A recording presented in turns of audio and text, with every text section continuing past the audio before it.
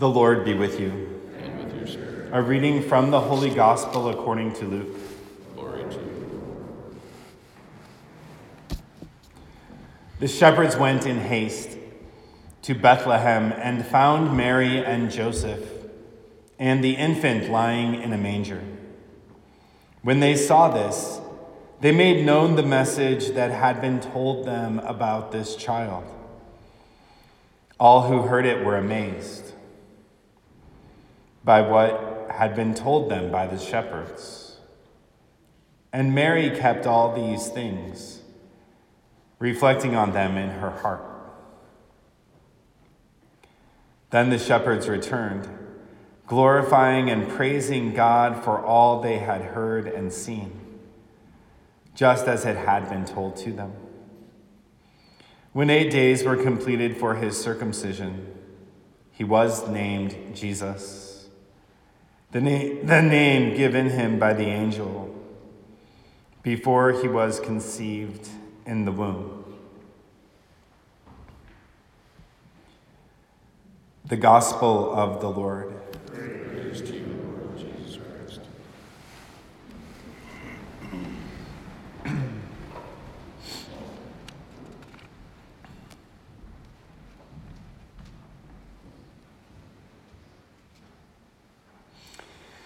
This morning we're finishing this octave of Christmas where for the last 8 days we've been celebrating the incarnation of the Son of God, celebrating the fact that our Lord was born among us, that he took on a human nature to be like us in all things but sin, so that we could be like him and share in his divine life. And today we focus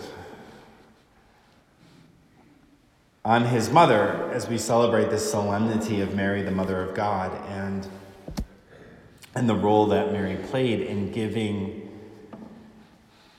Jesus his humanity. In giving Jesus his humanity.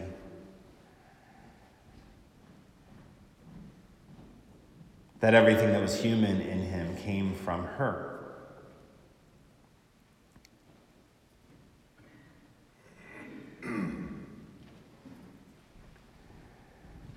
And Mary has this sort of privileged place in the church because of her closeness to our Lord. In St. Luke's Gospel, he says often when he talks about Mary, he'll say, and Mary kept all these things, pondering them in her heart. That she kept all these things, reflecting on them in her heart. And he says that several times.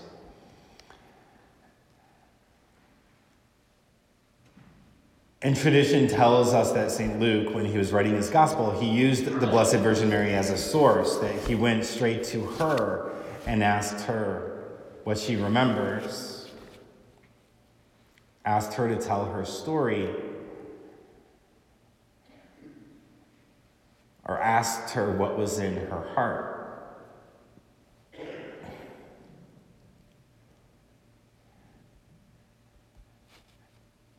And Mary's closeness to Jesus, it's not simply a biological closeness, but it's also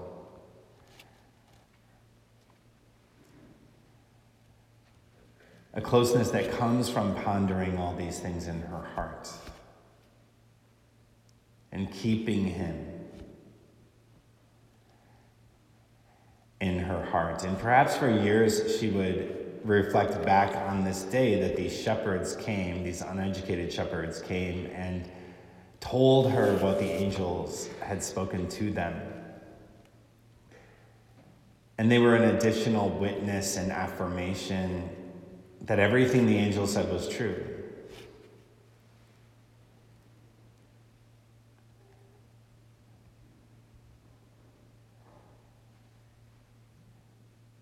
And she continued to ponder these things in her heart. And so for us too, We're called to imitate Mary in that attitude of openness to the Holy Spirit, that attitude of fidelity, but also, and maybe more importantly, to imitate her in pondering all these things in our heart, in holding in our heart the joy that comes from recognizing that God became man so that we could become like him. And that's what St. Paul emphasizes over and over again to the Galatians, that in the fullness of time, God sent his Son, born of a woman, born under the law, to ransom those under the law, so that we might receive adoption as sons. So that we might receive adoption as sons. That the purpose of this incarnation, the purpose of Christmas, is so that we might receive adoption as sons, so that we could also cry out from our own hearts, Abba, Father.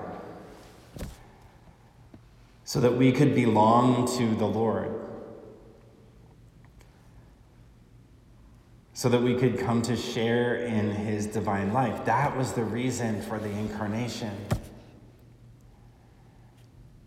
And that's something that's worth pondering, is that we belong more to the Lord than we belong to the world. That the thing that matters most in our lives is that we are adopted sons and daughters of the Father. That the most important thing that has happened in our life was our baptism. The most important thing that happens to us every single week is when we receive the sacraments, so that divine life can be nourished in our hearts. And in today's time, we have a very specific duty to be witnesses to that. To be witnesses to everything that God has done for us. To be witnesses to the fact that we belong to the Lord and not to the world. And that witness is made evident in so far as we live out our faith, and the fruits of the Spirit are active in our lives. When we have joy and peace and kindness,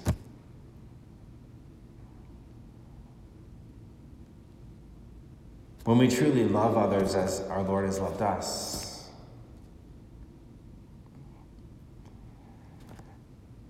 because in the darkness of our own times, everybody is looking for light.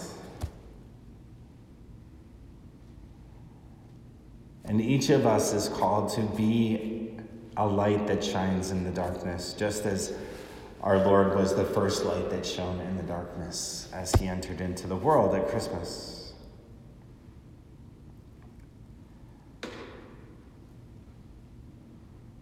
And it's in imitating Mary, in her disposition of openness to the Holy Spirit, in her disposition of pondering and holding our Lord in her heart, that we do that. That we become signs of love and joy and peace and unity in a world that seems to be so dark and divided. And so today let us pray through the intercession of Mary, the Mother of God, that our own hearts be like her heart, that we be surrendered to the Holy Spirit in trust, in openness, in fidelity, that we constantly ponder the presence of Jesus in our lives and in our hearts,